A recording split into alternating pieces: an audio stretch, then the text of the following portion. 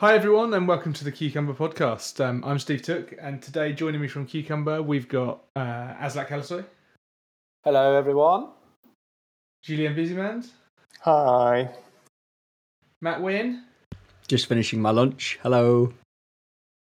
and we've also got Josh from Featurist joining today. Aslak, you invited Josh on to join us.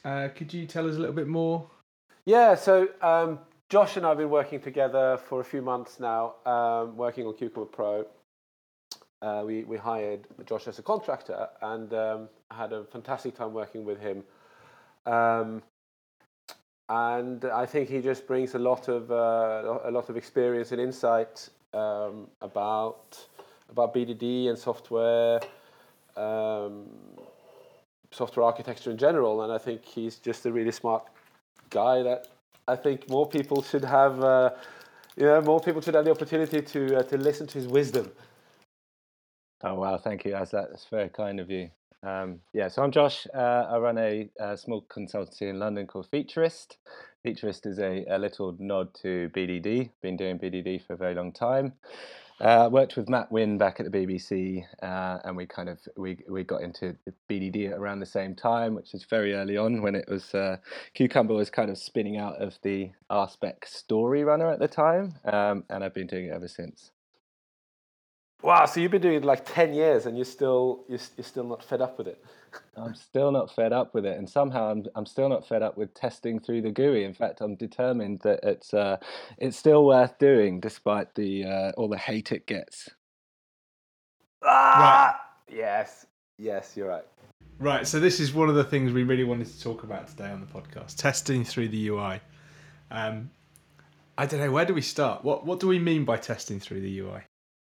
Well, I guess that means that you write automated tests that drive a GUI, and traditionally the TDD wizards have kind of claimed that it's not worth testing through the GUI because GUIs are brittle and full of incidental detail, and they're subject to kind of frequent change, and that means that you'll constantly be in this cycle of kind of fixing tests.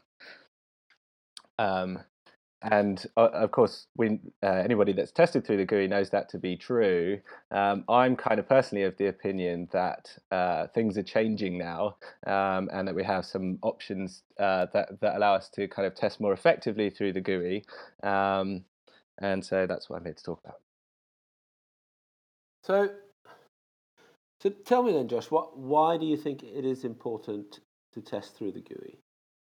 Particularly nowadays with these, the kind of fat client web apps that we tend to build these days, more of the app is in the GUI than it was at any time before, particularly as we work on kind of client server web apps. And we put a lot of behavior on the front end, particularly with single page apps, which are kind of fashionable at the moment. So testing under the GUI, as the kind of age-old advice suggests, just misses out a large part of your application code, and so the risk of doing that has kind of has increased over the years, I think. So that's it really. So it's important to test through the GUI because there's so much GUI out there, as part of a typical application.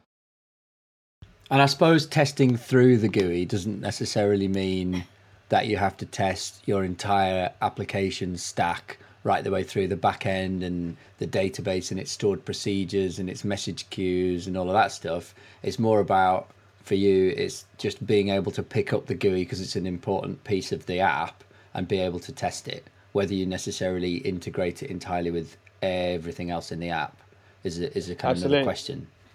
That's right. Yeah, absolutely. And so just like we kind of split the app up into smaller and smaller units to test isolated pieces of it, the GUI is just one of those pieces, and we've had a lot of success kind of testing the GUI in isolation from the back end, and that's something that we can talk about today. So there's testing the whole app, and then there's testing the whole app in lots of different modes, which is something that I think on Cucumber Pro is one of the things that with the kind of hexagonal architecture that we've been able to kind of test the GUI without the brittleness of the of all of the back end brittle bits like databases and so forth.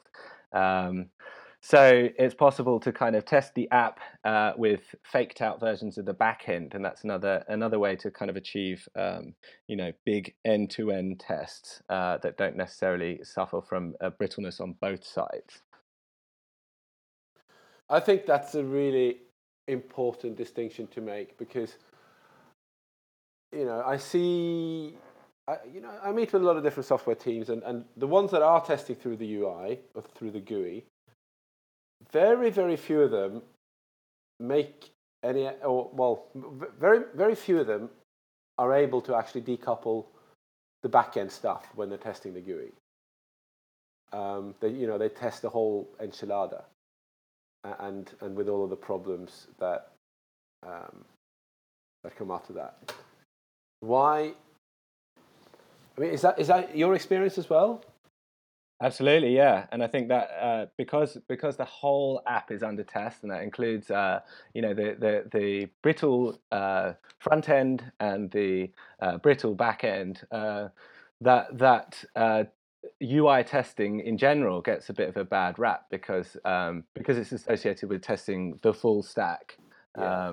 And so one of the ways that we reduce that brittleness is by cutting off the back end, or so that would mean either using the back end but with kind of in process dependencies instead of kind of slow asynchronous things that can cause problems in their own right. And another way, you can take it further than that and stay completely on the kind of client side and kind of mock out the interaction with the back end. So the apps that we're talking about here are kind of client server web apps that use a lot of Ajax to. So the app as a whole is a mixture of very complex client side code and very complex back end code, and so covering all of that tends to introduce a lot of brittleness. So it's about kind of identifying where that brittleness is and running those GUI tests in different ways, such that setting yourself up so that for the majority of your tests only have one brittle component in the mix at a time. Yeah, instead of all of them. Yeah. One of the things I think I've heard, because you mentioned like TDD wizards say it's not worth the effort to test with the UI because it's so brittle and things. Yeah. To sort of clarify that a bit, I think the way I've heard it said is don't test business rules through the UI. And I'm sort of hearing the way you're talking about the single page applications and the heavy front end JavaScript applications is actually more and more the business rules are moving into what we traditionally think of as like the UI layer or something. Yeah. But is there a way actually that you can like architect that piece of your application so you can separate testing the business rules that live up there away from actually relying on interactions like button clicks and things like that? Well, there's certainly ways that you can structure your code such that you test that stuff in isolation.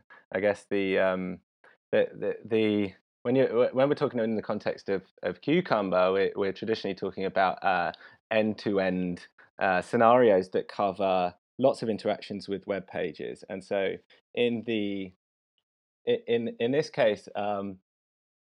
You want to cover a lot of the time anyway, you want to cover the user interaction and what goes on in the back end at the same time. So traditionally that would mean kind of going across the wire if the business logic is implemented on the web server side and the button clicks are what's happening on the front end. So it becomes a question of exactly where that business logic is. But certainly, I think what we strive to achieve a lot of the time is to test as much of that stuff as possible, so as to kind of decouple yourself from implementation details, and so the tests are really kind of from the very outside, and I think that's a real challenge in terms of that brittleness thing. So one of the ways we can do that is obviously to mock out the entire back end, but then you have this thing where you've recreated the interaction with the back end in the tests themselves. So we strive to kind of cover as much as possible, such that that protocol between the front end and the back end isn't part of the test infrastructure, and you don't end up, because that can be a real kind of inhibitor to change, which is, you want to be able to change that stuff over time. And we all know kind of with interaction testing, where the tests are coupled to interactions between components rather than kind of from the very outside, that you get into a position where the tests themselves become inhibitors to change. So what we try and do is actually cover as much of the, with the UI tests, cover as much back end and front end stuff at the same time, but somehow without being coupled to the details of the protocol between those two things. Yeah. Should we talk a bit about why else people like consider GUI tests to be brittle? Because like they are painful, aren't they? Like using Selenium to test a web GUI is painful because it's slow. Like you have to wait for a browser to start, and then even moving around the app is relatively slow compared to just making method calls directly on an API or something.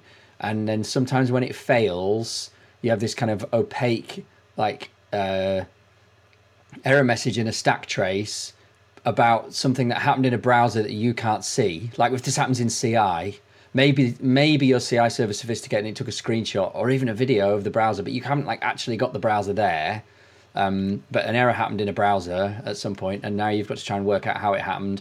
Probably when you rerun the test, you can't get that same error to happen again because it was a fluke. Like it was a lucky thing that happened because two bits of code were having a race and one of them won in an unusual way.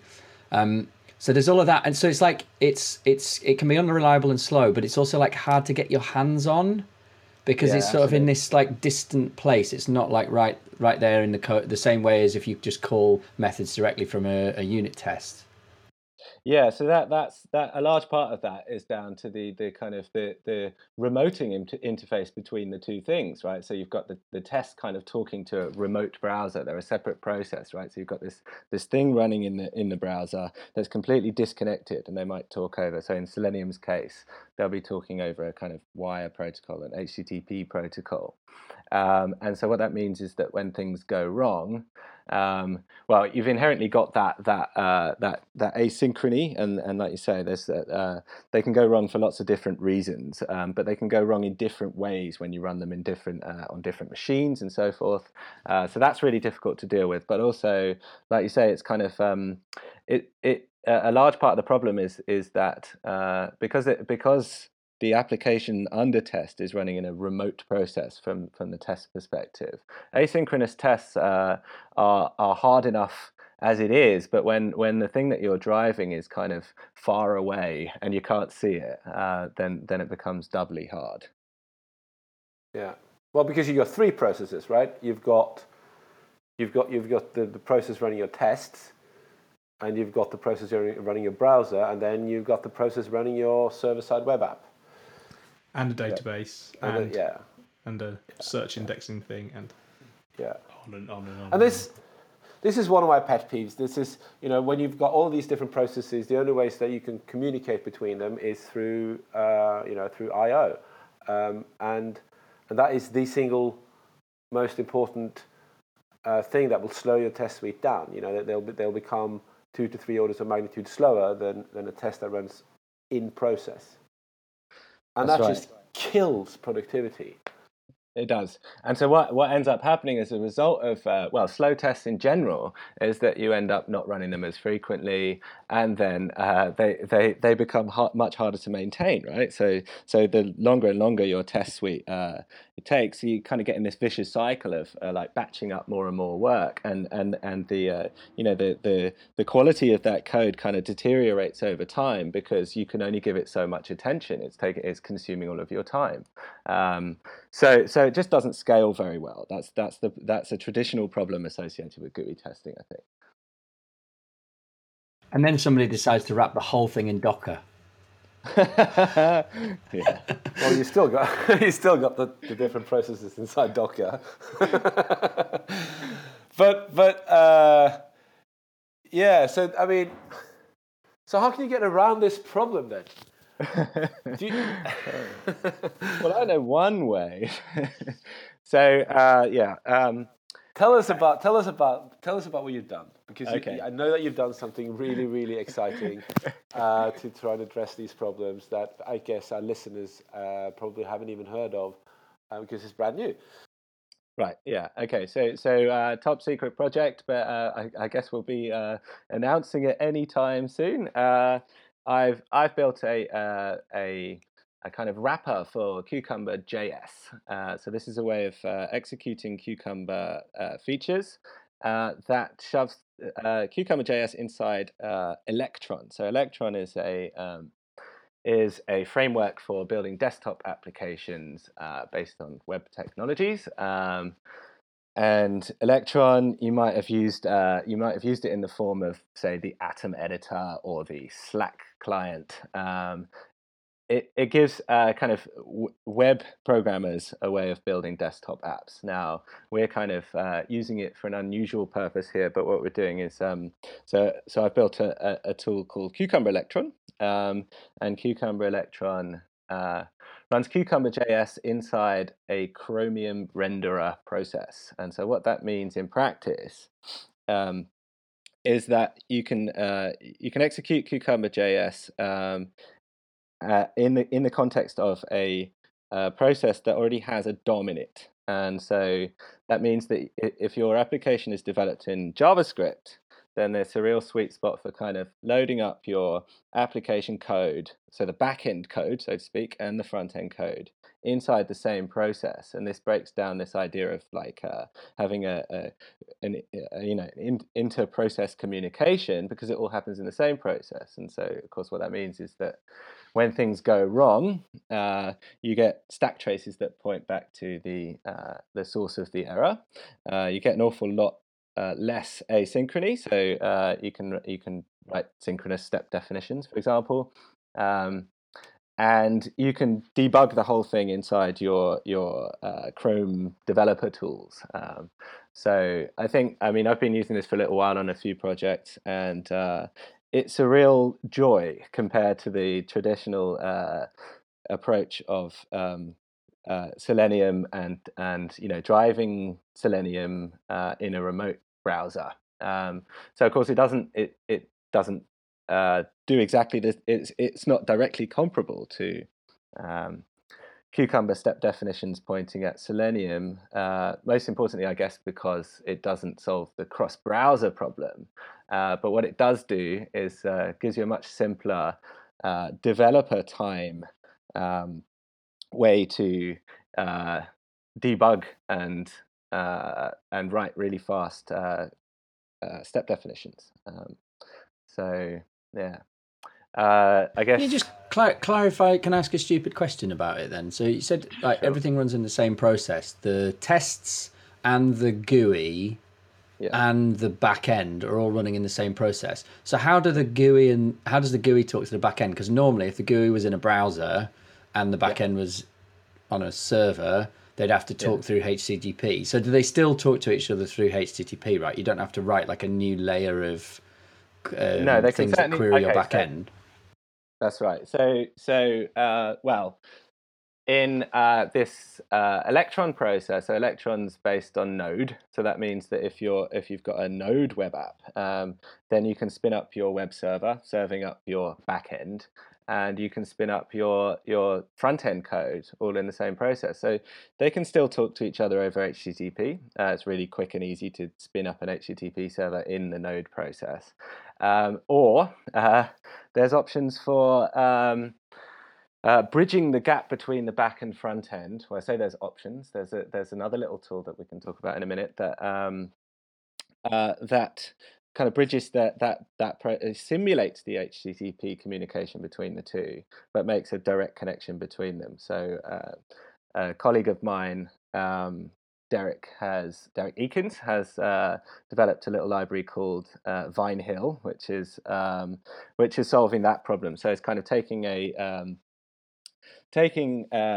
web app, a Node web app, say your Express app, and then taking your front end code, which might be talking to that web app over, say, Ajax, using any old, let's say, any Ajax library, and directly gluing that front end code to the back end code. So there is no HTTP. So of course, what that means is that it's really, really fast. But it also so you're sort of short circuiting the I/O that would happen to make the HTTP request. Yeah. So in its most basic form, you would spin up an HTTP server, and one would talk over the HTTP protocol. But again, because it's in a single process, you can put breakpoints in the front end and the back end, and you can kind of step through. And that's been a thing that's really, really tough to step through when there are issues. But then, the ultimate is to kind of chop out HTTP altogether. So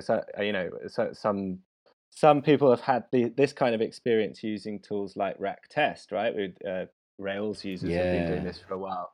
But what they haven't been doing is running the JavaScript code on the front end. So the more and more JavaScript code that they have, the riskier and riskier that gets over time. So that's when you need to switch back into Selenium and go really slow again. So I guess what Electron offers is this way to run both in the same process, and it's fast. It's fast over HTTP, but it's ridiculously fast if you cut out the HTTP altogether. This is really, really cool. Why are we not using it already? It looks like it's a dream. So, can you think of any downsides of it, like anything that you couldn't do with it, or that you need to resort to other approaches in some cases? Well, I guess the main one is the cross-browser stuff. And so, it's not going to tell you that your web app doesn't work in Firefox, for example. But beyond that, I mean, no, we've used it to. And I mean, I guess the other one is that if your web app isn't developed in JavaScript, then it's not such a nice fit. But we're still using Cucumber Electron to test to kind of cover web apps written in other stacks. So I'm using it with a client at the moment to test a Rails app. And so even in that context, we have this situation where the Rails app has lots of external services that it talks to. And so the test code can kind of manipulate the UI on the front end, so click buttons and so forth. But it can also spin up web services in the same process, representing the back end bits that the Rails app talks to. And then you can point your Rails app to, in a special mode to kind of talk to your fake services. And as you run those scenarios, you've kind of got this situation where you can put a breakpoint in your back-end service, and you can put a breakpoint in your front-end service, and your front-end clicking buttons bits. And so you can kind of really step through a scenario in a way that was really difficult before that, and that's been a really, really nice kind of experience, even on really legacy apps. So this ability to kind of spin up HTTP services and also click buttons on the front end is a really useful technique in its own right, I think. All right. And how do you actually talk to the system under test? Like, does it provide a specific API like Selenium, WebDrivers API, or do you just use whatever? No, it doesn't. And so I guess because people have been used to using Selenium for a long time, and because that's been the only way that you could really do this stuff so far, there aren't really any options for, so you'd have to you'd have to use kind of low-level DOM APIs, which aren't really designed with this in mind. Although recently we've got kind of the ability to simulate click events and so forth in Chrome, it's all still a bit low level. So with that in mind, I mean, we've been using this technique before Cucumber Electron appeared. For a little while, we've been using tools like Karma, which I'm not a great fan of, but what I am a fan of is kind of running the tests inside a browser DOM, right? Inside a process that's already running the DOM. So we've got a library called Browser Monkey, which kind of fills that gap of like interacting with a web page and then writing assertions about what happens in the DOM. Now, that library is designed with retries in mind. So because it can be quite unpredictable when things are in a very asynchronous front end, when things are going to appear. So for example, you might be trying to click a button, but it only only appears as the result of some other AJAX call. This is quite a typical kind of scenario in a single page app. Well, then the most convenient programming model for that is to say just try and click the button, and the tool, so that your kind of automation library should, in that case, kind of implicitly wait for that thing to appear for a certain amount of time before giving up. And then eventually, when that button appears, then it will click that button and carry on with the test. Now, Selenium has this system of kind of implicit waits built into it. But it only goes so far. So Browser Monkey is kind of designed to solve this problem.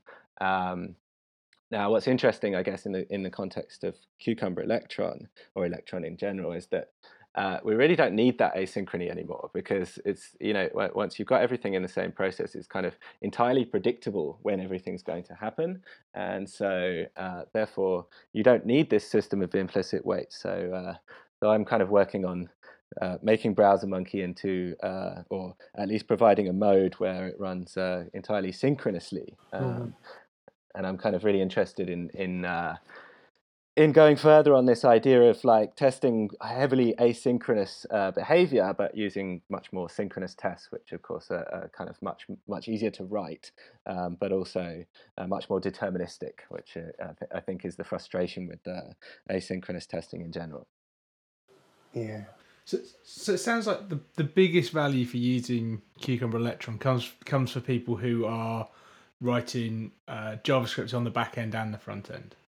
I think so, but like I say, we've got a really slow Rails app that we've just taken on, and we're using it in that context, and it's and it's a really good fit there as well. I mean, it's the JavaScript front end back end is like the really sweet spot, but I can't think of a better way of testing that Rails app and kind of really getting I don't know if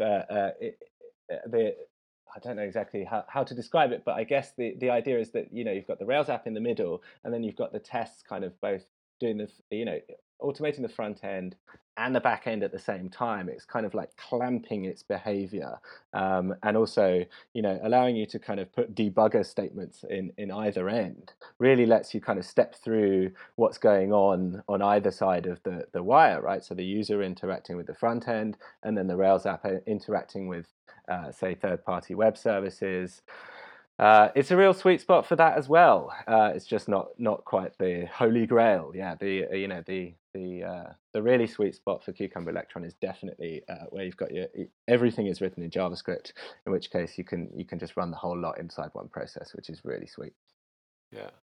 So for somebody who wants to, I mean, I'm sure some of our listeners have already stopped listening and are just checking out the GitHub repository and trying to play with it. What's the best way to get started with it? Is there some kind of like example project or something? Because there's a lot of new things. I guess there should be an example project, but no, it's very, very early days. But it's a drop-in replacement for Cucumber JS. So what that means is that you can continue to write your step definitions in exactly the same way. Execute the the runner in the same way. You just substitute the word JS for Electron, and it runs in exactly the same way. It supports the same command line arguments. It supports one additional command line switch, which is Electron debug. And when you run it with that switch, it will pop up your browser window. You can open your Chromium DevTools, and you can debug to your heart's content. So I suppose the difference is that, so you should be able to run any suite of Cucumber JS 2.0 scenarios using Cucumber Electron, but what you can start to do then is that you have this window, right? So you can just start using window and document and so forth straight from your step definitions, and that's already in scope. And so the traditional way to do it might be, let's say if you've got say a React app or a virtual DOM app, then you would just create an element, mount your app on that element, start clicking away on the DOM elements that thing creates, and like I say, kind of spin. If you've got a legacy app, spin up a something on the back end that it talks to, and configure your app to kind of talk to the in-process mocks. Would be a traditional way to use it.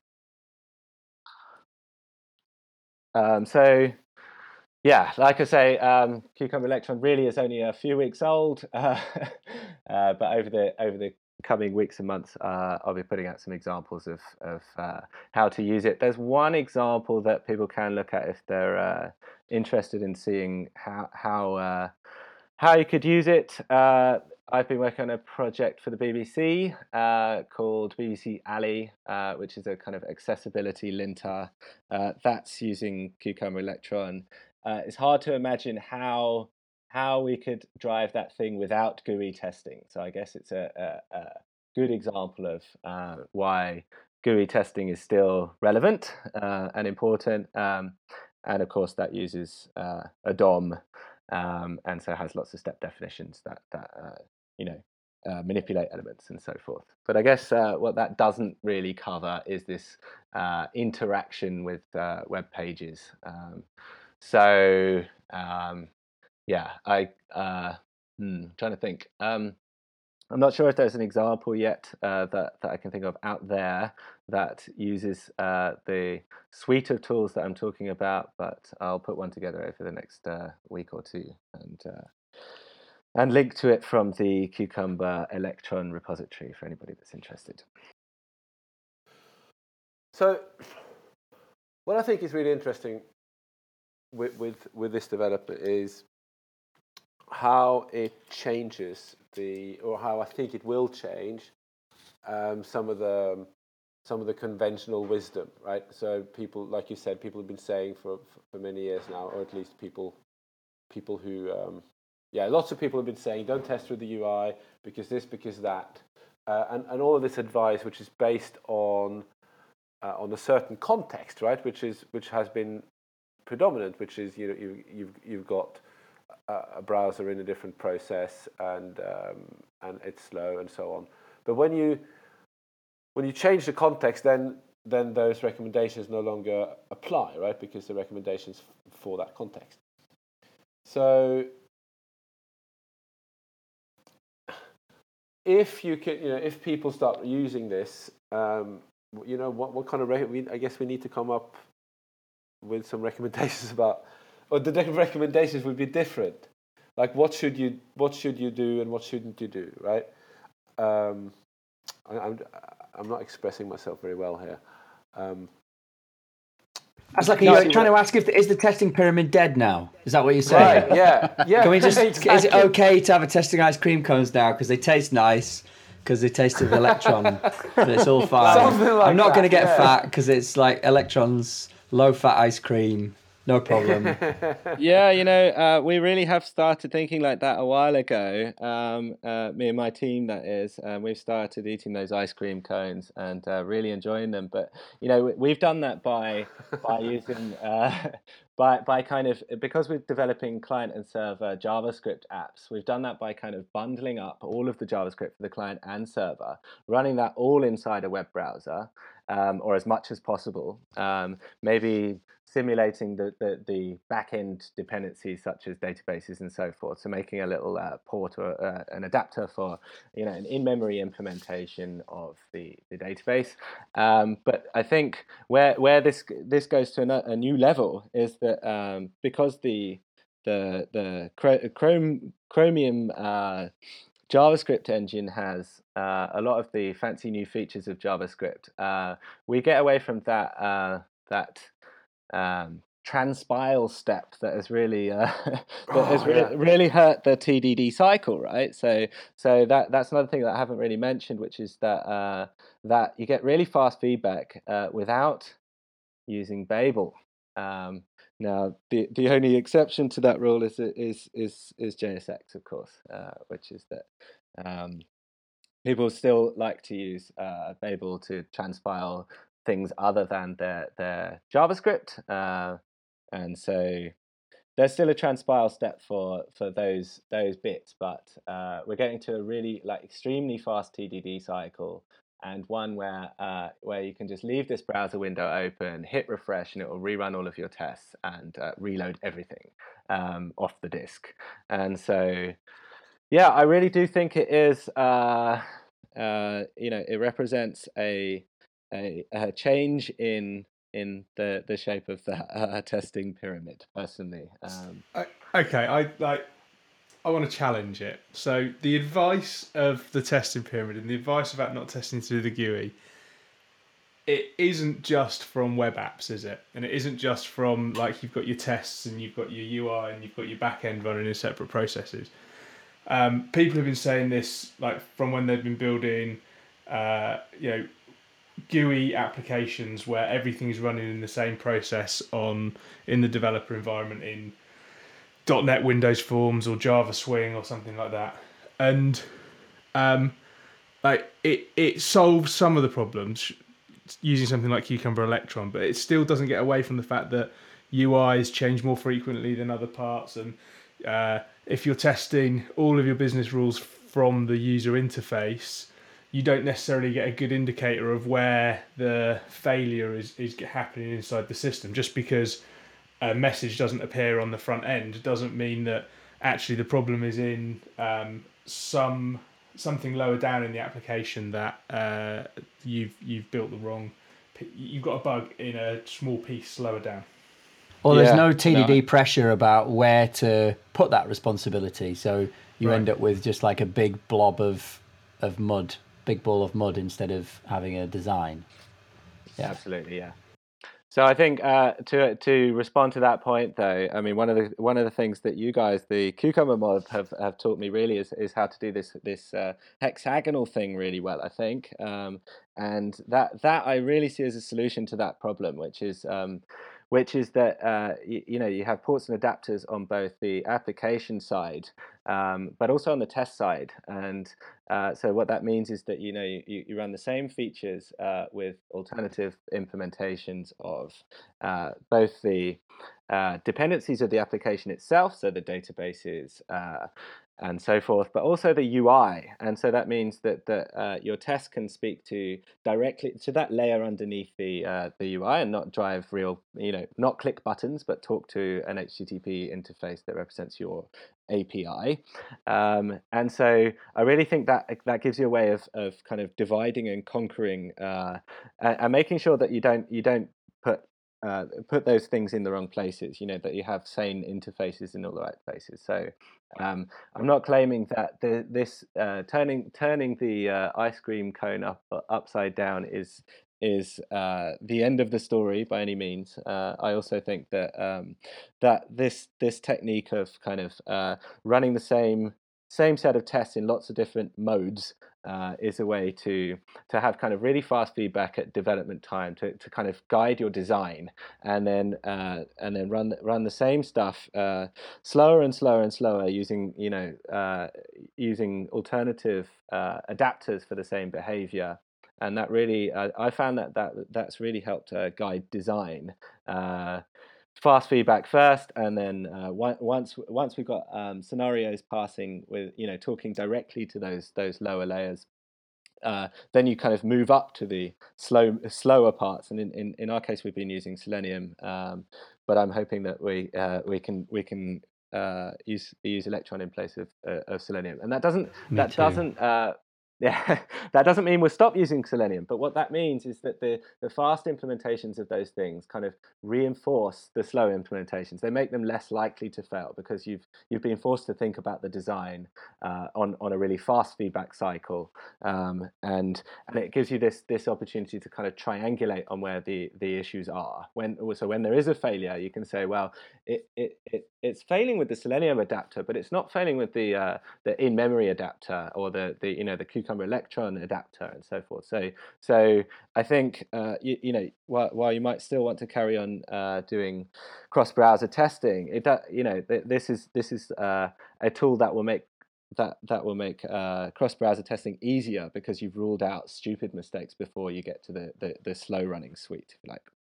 It sounds to me like we are also saying that the testing pyramid is not dead, because all that ports and adapters stuff that you're talking about is really saying that you still want the day-to-day fast tests that you run on your GUI to be still relatively shallow, that they're integrating the UI and whatever necessary bits of the back end it needs to be a kind of cohesive component to run tests through, but actually try and keep it quite shallow and not integrate it with the message queues and the search engine and all those other bits and pieces. So that's still somewhere in the kind of middle of the pyramid, right? The tip of the pyramid is the bit where you plug in the Postgres and the Elasticsearch and the Selenium tests, and then you kind of cringe and wait for the first flicker to bug you, but like, that's what's going to happen at the top of the pyramid, because that's what it's about. It's like you get a really, really thorough test that covers everything, but it's also, there's some risk with it. So and if you only run those tests every now and again, it's not as painful. Yeah, I completely agree. I just think that actually a large part of that advice is really about the speed of those tests, which is that if you can get fast feedback from very big tests, big tests are nice because they're not coupled to incidental details. That's the nice thing. So actually, we just have found that we've started writing more and more very big tests, and we can afford to do that because we can afford to maintain them over time. And nobody's had to mention page objects or even screenplay patterns, so we've managed to do a whole interesting conversation for an hour without having to talk about page objects. Great, well done, everyone. That's almost a great way to end it then, Matt. Thank you. Yeah. Page objects are useful. Screenplay pattern is very useful, don't get me wrong, but there are other solutions to these problems. That's my point. Yeah. Oh, I don't know. I have no love for the page object pattern at all. Like, BrowserMonkey is based around this page object pattern. I just don't like it. I like everything that BrowserMonkey does except for the page object bit. We'll have to get you back to talk about that. I think page object is better than like a mess of selectors in your step definitions, but only just. Yeah, but then what? Why have a mess of selectors? Yeah. Why not have nice selectors? Well, again, it's the same reason. It's that your feedback cycle is so slow that changing the selectors is just too expensive. So they deteriorate over time. Nice semantic selectors are a page object model. That's the whole point. Or a document object model. Yeah. I think we need to convince Josh now to come to QCup and give a presentation or maybe a tutorial about Cucumber Electron, because I think this is a new hotness. Yeah, all right, I'll do that. I think you already convinced me that when I was drunk the other night. Good. I can't remember that at all. Okay. Yeah, I'll be happy to do that. I've said it publicly now. Okay. Well, this was super. I mean, I've had Josh showing me Cucumber Electron like very briefly, but I did not expect this conversation to take this turn. I learned a lot, and I love having my my established beliefs being challenged. So I'm walking away from this talk with a bunch of new questions and a lot of curiosity. Thanks. I'm walking away from this talk and playing with Cucumber Electron. Yeah. Brilliant. Me too. Okay. Well, can we do that in a mob? Oh, you can just... Yes, we can. Yeah. Great. Yes, so, we can. You said yes, we can today with Trump. Like literally. It's the Let's make cucumber great again. Let's make Cucumber great again. Yeah. Brilliant. Super. So, Josh, apart from Cucumber Electron, before we go, is there anything else you'd like to plug? I think I've plugged everything that I intended to plug. So what was it? BrowserMonkey, Vinehill, Cucumber Electron. Those are your tools of choice for testing modern web apps. Awesome. Okay, so thanks everybody. That was a great podcast on the Cucumber podcast. You can subscribe on iTunes and Stitcher and SoundCloud, I think, at least, or there's an RSS feed. All of the links will be in the show notes. Thanks very much, Josh. Thanks for coming on. Thanks Thanks everyone else. Goodbye.